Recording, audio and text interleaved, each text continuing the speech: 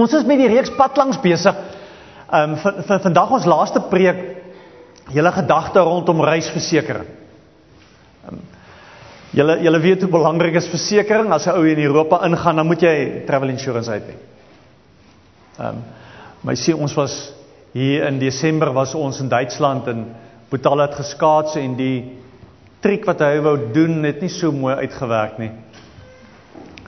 En toe val hy homself oop hierso 7 steke so op sy oogbank. En dankie tog vir die reisversekering wat die rekening optel. Daarsonder is ons in die moeilikheid. En vir hierdie pad wat ons saam met die Here stap, is dit presies dieselfde. Ons het sekere versekering nodig. Kom ons lees iets daarvan. Eksodus hoofstuk 33.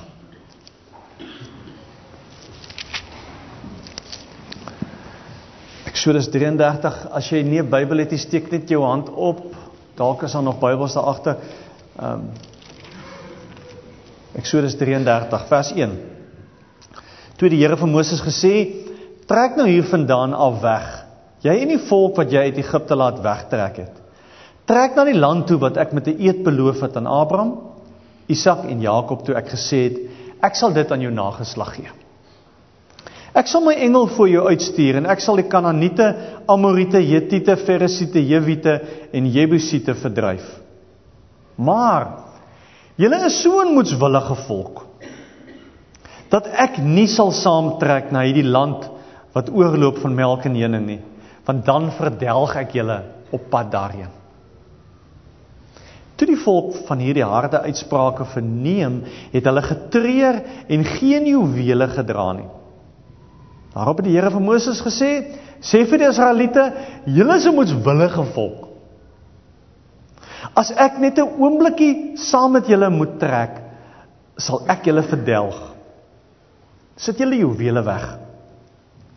Ek sal later besluit wat ek met julle gaan doen. Vandat hulle van die Horeberg af verder getrek het die Israeliete nie meer juwele gedra nie. Moses het 'n tent gevat en het ver buite die kamp gaan opslaan. Hy het dit die tent van ontmoeting genoem. Elkeen wat na die wil van die Here wou vra, het na die tent van ontmoeting buite die kamp gegaan. Elke keer wanneer Moses na die tent toe uitgegaan het, het die hele volk opgestaan, elkeen by die ingang van sy tent bly staan. En Moses agterna gekyk tot hy in die tent ingaan. Sodra hy ingaan, het die wolkkolom afgekom en by die ingang van die tent van ontmoeting gaan staan, en dan het die Here met Moses gepraat.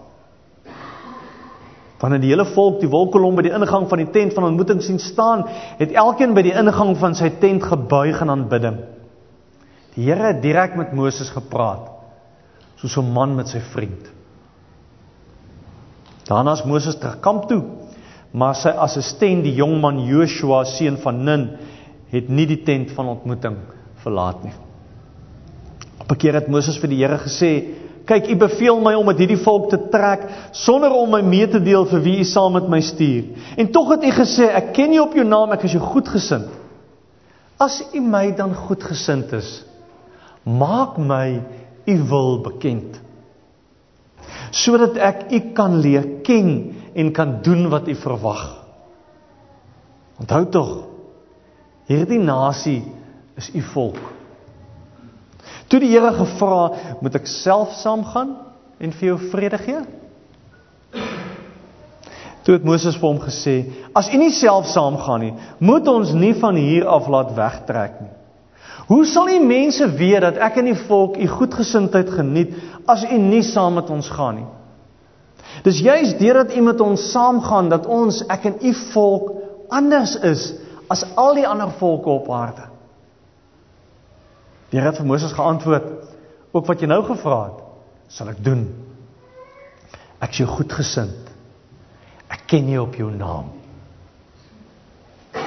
Toe sê Moses, laat ek tog net u magtige verskyning sien.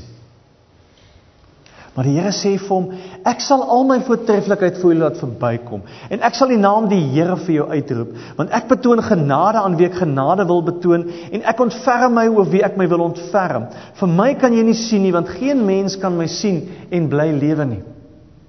Die Here het verder gesê, maar hier by my is 'n plek waar jy op die rots kan staan. As ek in my magtige verskyning verbykom, sal ek jou eers in 'n rotsskeer sit en jy moet my hande toemaak totdat ek verby is, dan sal ek my hande wegvat sodat jy my van agter kan sien.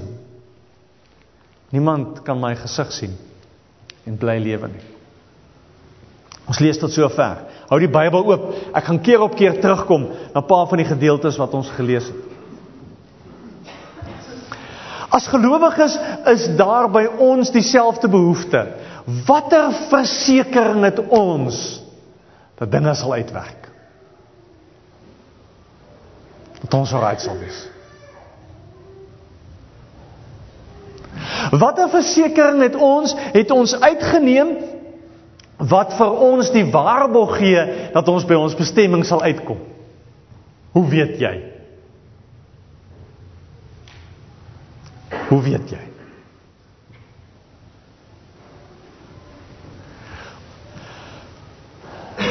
Hier vind 'n baie interessante gesprek in Eksodus 33 plaas tussen Moses en die Here. Moses kom eintlik na die Here toe en hy vra vir die Here: Here, watter versekering het ek? Dat alles wat U tot dusver vir my gesê het, dat alles wat hier gebeur het, dat alles wat U beloof het, dat dit gaan uitwerk. Moses kom by die Here en hy sê vir die Here: Here, wie gaan saam? Vers 12. Op 'n keer het Moses vir die Here gesê: kyk, U beveel my om met die volk te trek, sonder om vir my te sê wie U saam met my stuur. Here, ek moet hierdie pad stap, maar hoe moet ek dit stap? Ek weet, baie van julle het al op baie punte in jou lewe gekom en gesê: Here, wat is U wil vir my? Here, in hierdie situasie, wat moet ek doen? Here, ek moet hierdie groot besluit in my lewe neem, wat moet ek doen? Watter versekering het ek dat ek die regte besluit gaan neem? Reg gaan kies? Hoe weet ek?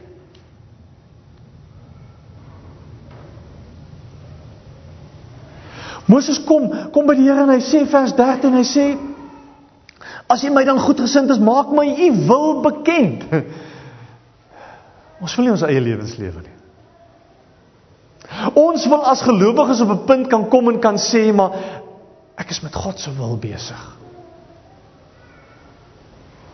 Ek is nie maar hier op my eie paadjie. Moses kom in vers 13 en hy sê: Here, hoe gaan mense weet U's by my? Want dis in die feit dat U by ons is wat ons anders is. Hoe weet ek U's by my?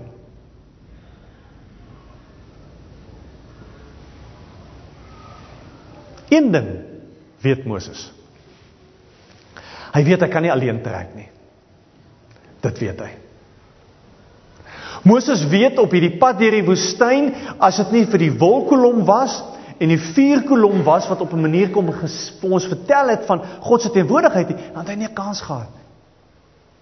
Moses weet as die Here nie voor hom uitgetrek het nie, dan sou hy verdwaal het in hierdie woestyn. En ons hoor hierdie bekommernis van Moses as hy sê: Here, maar wie gaan saam? Want in die eerste deel van Eksodus 33 lees ons wat God sê, maar ek dink ek gaan mee saam hê. Julle is te hardkoppig. Die mooi Afrikaanse woord. Julle is te moedswillig. Maar die Here sê, maar julle moet liewes maar op julle eie trek, want as ek gaan saam trek, gaan ek julle doodmaak. 'n verskriklike harde ding wat God hier sê. Maar dit was waar. As mens kyk wat het hierdie ouens gedoen. Elke keer as God voorsien, dan vergeet hulle dit so. Elke keer as 'n moeilikheid kom, dan gooi hulle die hande in die lug op en sê hulle, maar hierdie God kan ons help. Kom ons gaan weer terug Egipte. As Moses saam met God bo op die berg is, na 'n rukkie dan raak hulle moedeloos, dan besluit hulle, man, kom ons maak ons eie God. Wat sal doen wat ons wil hê hy moet doen?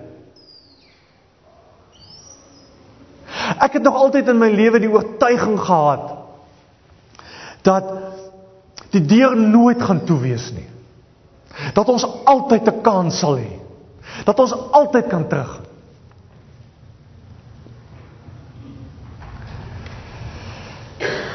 Exodus 33 sê, jong, beteken nie jy kan doen wat jy wil, solank as jy wil nie. Het is moontlik dat daar 'n punt gaan kom waar die Here gaan sê, is nou klaar.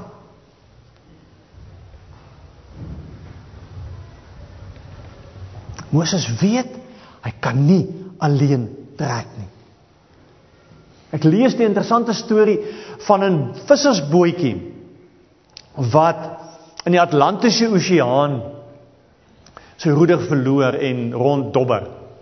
En die vissermanne aan boord, so 'n handjie vol van hulle wat op 'n kol uit kos uit water uit is en besef maar ons gaan doodgaan. Ons het nie water nie. Ons niks. En hulle was so in so 100 km van die kus van Brasilia af gewees waar hulle verdwaal het in die see. En in hulle worstelingsom onder mekaar val een ou oorboord.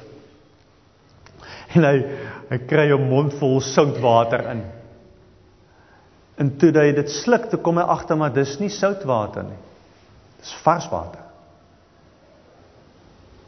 Van die Amazone rivier stoot varswater 120 km binne in die see in.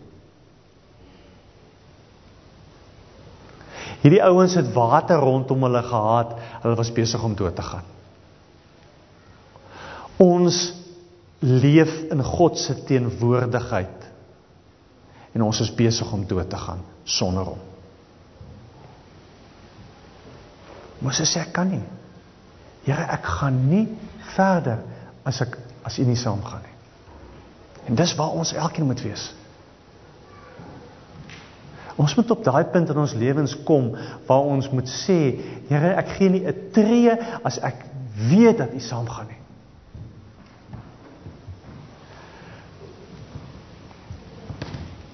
In die woestyn kry die Israeliete 'n baie interessante opdrag.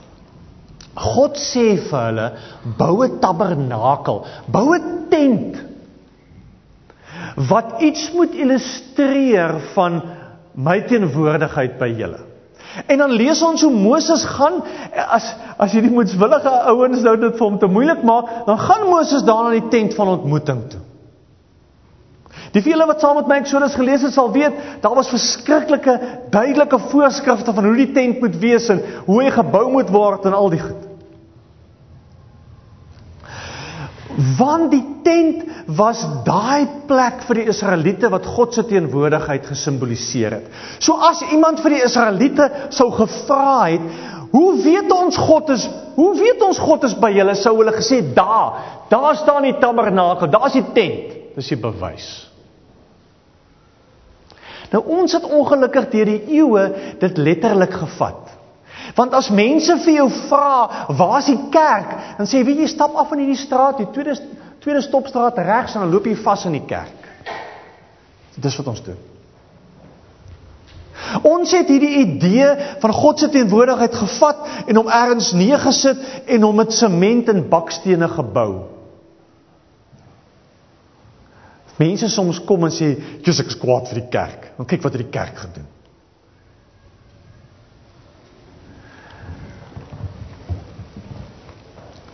Ons wil God vaspen op plekke.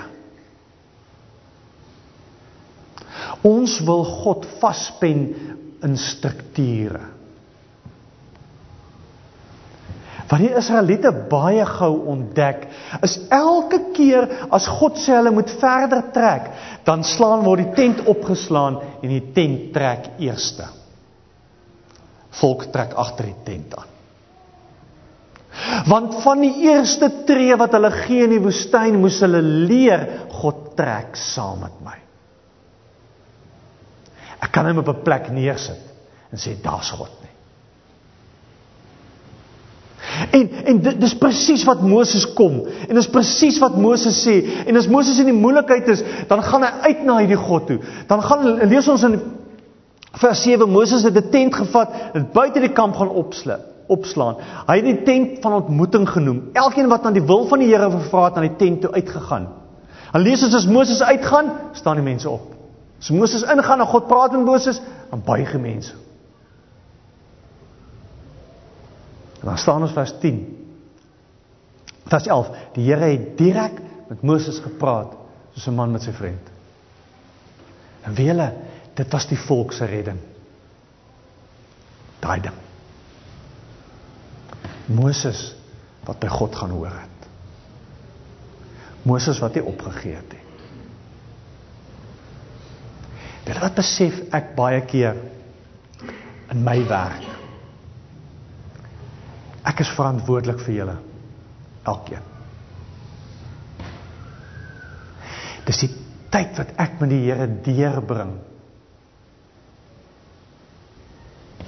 wat julle lewens in my hande is. Die tyd wat jy saam met die Here deurbring, is jou mense se lewens in jou hande. Gaan nie oor jou nie. En dit moet ons so goed verstaan. As Moses nie by God uitgekom het nie, as Moses nie oor en oor teruggegaan het na die tent van ontmoeting toe, dan was dan die volk nie 'n kans gehad nie. En ergens moet ons besef, die heel belangrikste versekering wat God vir ons gee, die heel belangrikste insurance wat ons moet ontdek en dan vashou, is hierdie ontmoeting wat ons met God kan hê. Niks is belangriker as dit nie. Daar lê ons versekering. Nie in die pad nie, nie in die uitgewerkte routekaart nie, nie in antwoorde of dit sy wil of nie dit sy wil is nie, in die ontmoeting tussen jou en die Here. Niks is belangriker in jou lewe as dit nie. Dis hoekom ons moet Bybel lees, dis hoekom ons moet bid, dis hoekom ons moet kerk toe kom. Want jou toekoms, my toekoms word bepaal deur die tyd wat ons saam met die Here deurbring. Daar's niks. Daar's geen plaasvervanger daarvoor nie. Wat ons baie keer dink, is ons sê, ek gaan kerk toe, ek gaan God daar ontmoet, dis die huis van die Here, en daar gaan iets wonderliks gebeur. Nee, dis daar waar jy in die Here alleen is, waar die goed gebeur. Grootste versekering wat ons het, is daai ontmoeting wat tussen my en die Here kan plaasvind. Moses ontdek dat die versekering wat hy kry, wat die Here vir hom gee, is die feit dat die Here met hom praat. Dat die Here toe kan gaan, en die Here praat met hom, en die Here wys vir hom goed. Ons vra baie keer, Here, wat sy wil? Here, hoe loop die pad vorentoe? Here, wat moet ons doen? Maar ons wil nie in die ontmoeting ingaan nie. Ons wil nie tyd saam met die Here gaan deurbring. Ons wil nie op ons knieë voor die Here wees nie. Dan gaan ons nie weet nie. Dan gaan ons in die woestyn in ons lewens bly ronddal. Bly ronddwal. Wat ons moet ontdek is, as gevolg van hierdie ontmoeting wat tussen God en Moses plaasvind, omdat Moses God leer ken as sy vriend, kon hy met vrymoedigheid na God toe gaan en sê, ja, Here, U het gesê, ons trek alleen. Asseblief, Here, moenie. Asseblief, Here, trek saam. Hier staan dit. Vers 12, op 'n keer het Moses vir die Here gesê, kyk, U beveel my om met hierdie volk te trek, sonder om vir my mee te deel wie U saam met my stuur. En tog het U gesê, ek ken U op jou naam, ek is jou goedgesind. Wat sê Moses? Moses gaan staan op die feit, wat God hom ken. Moses gaan staan op die feit, dat God vir hom goed is. Hier het ons nagmaal gehad vanoggend. Brood en wyn. Wat sê brood en wyn? Jesus, God is vir jou goed. En dan kan ons vashou. Dit staan vas. Nie geboue en strukture nie. God is vir jou lief. Jy, ek, ons leef binne in God se goedgesindheid vir elkeen van ons. Tweede versekering. Eerste versekering, die ontmoeting wat daar tussen ons en God kan plaasvind. Die tweede versekering is die feit dat God jou goedgesind is, jy kan dit weet.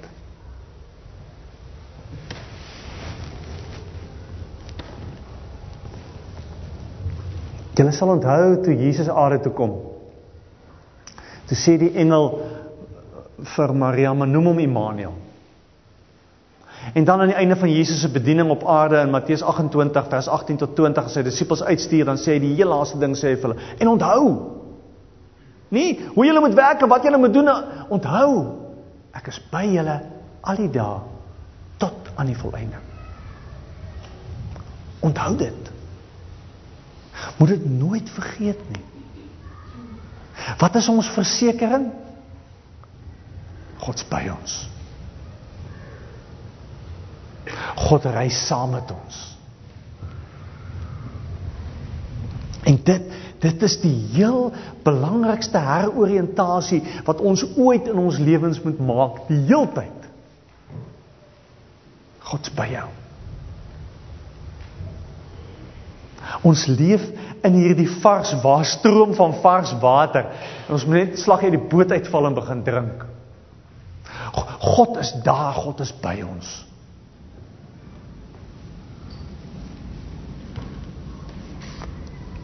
Hoe verander hierdie feit ons? Wat 'n verskil maak dit? Dit beteken, ons kan weet waarheen is ons op pad. Moses begin en sê, Here, ek weet, U is die God wat ons geroep het, U is die God wat vir ons beloof het, ons gaan na 'n beter plek toe. U is die God wat ons toekoms in die hande vashou. Wat 'n versekering het ek? My toekoms is in God se hande, want hy reis saam met my.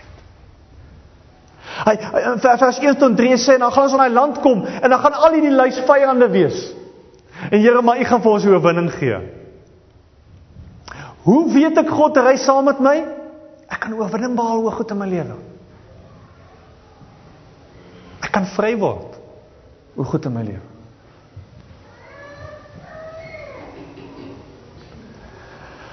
Dwars deur die geskiedenis van Israel, van die kerk, het ons simbole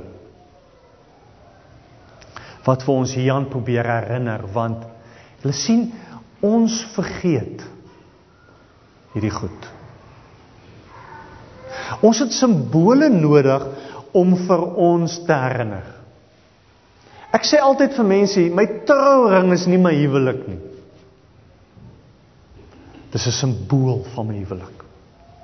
Die nagmaal is nie die kruisdood van Jesus nie. Dis 'n simbool wat ons herinner. Brood en wyn wil net vir ons kom sê, net vir ons kom herinner, hierdie reisversekering wat die Here vir ons wil gee. Want ons pad is nie klaar nie. Ons reis elke dag op moeilike plekke. Ons staan voor moeilike keuses en besluite wat ons moet neem die hele tyd. Maar hy is nie alleen nie. God is by jou. En dis sy belofte. Ek wil afsluit.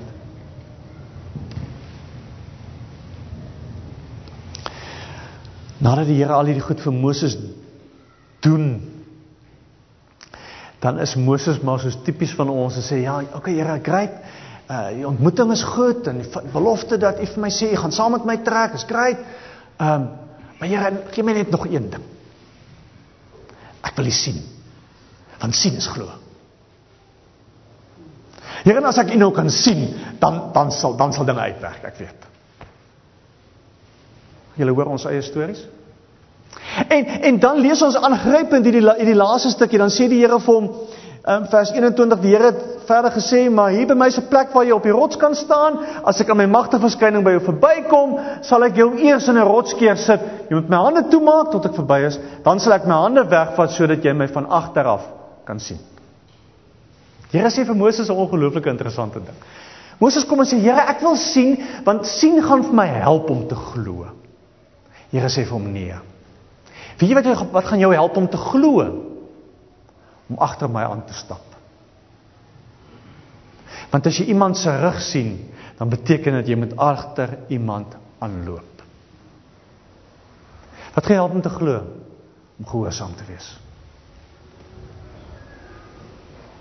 Dit gaan jou help om te glo, nie om te sien nie. Die Israeliete het elke dag die wolkkolom gesien, vuurkolom gesien, tent van ontmoeting gesien, elke dag. En die storie in die woestyn vertel vir ons van ouens wat dit keer op keer nie reg kry nie. Want hulle wou nie gehoorsaam wees nie. As ons agter die Here wil aanlewe, moet ons gehoorsaam wees.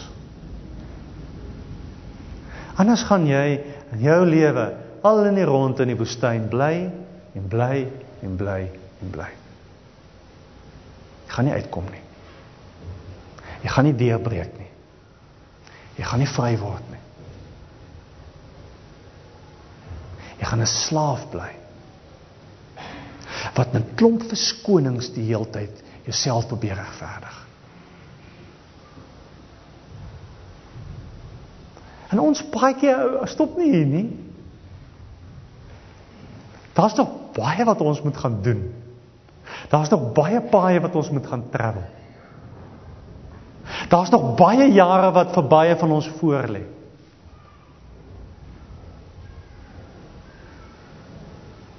Wat ek weet is, hoef nie alleen te reis nie. Gaan soek die Here, gaan soek daai ontmoeting met die Here die heeltyd. En wees aan hom gehoorsaam. Stap agter hom aan. Kom ons bid.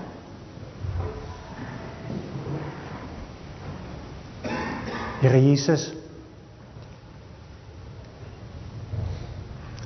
dankie vir hierdie ontmoeting tussen ons en U. Dankie dat U hier is.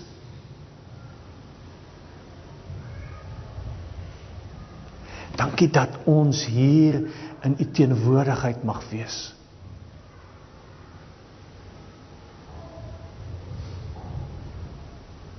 Ja, ons is ook baie keer moedswillig. En ons verdien ook baie keer dat U nie saam met ons gaan nie. En ons stap doelbewus soms baie keer weg.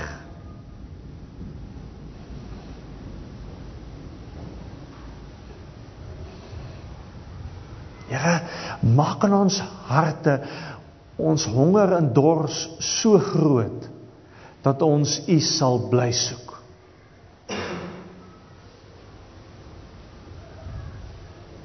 Dat ons 'n ontmoeting met U sal bly soek elke dag. Dat ons tyd saam met U sal deurbring.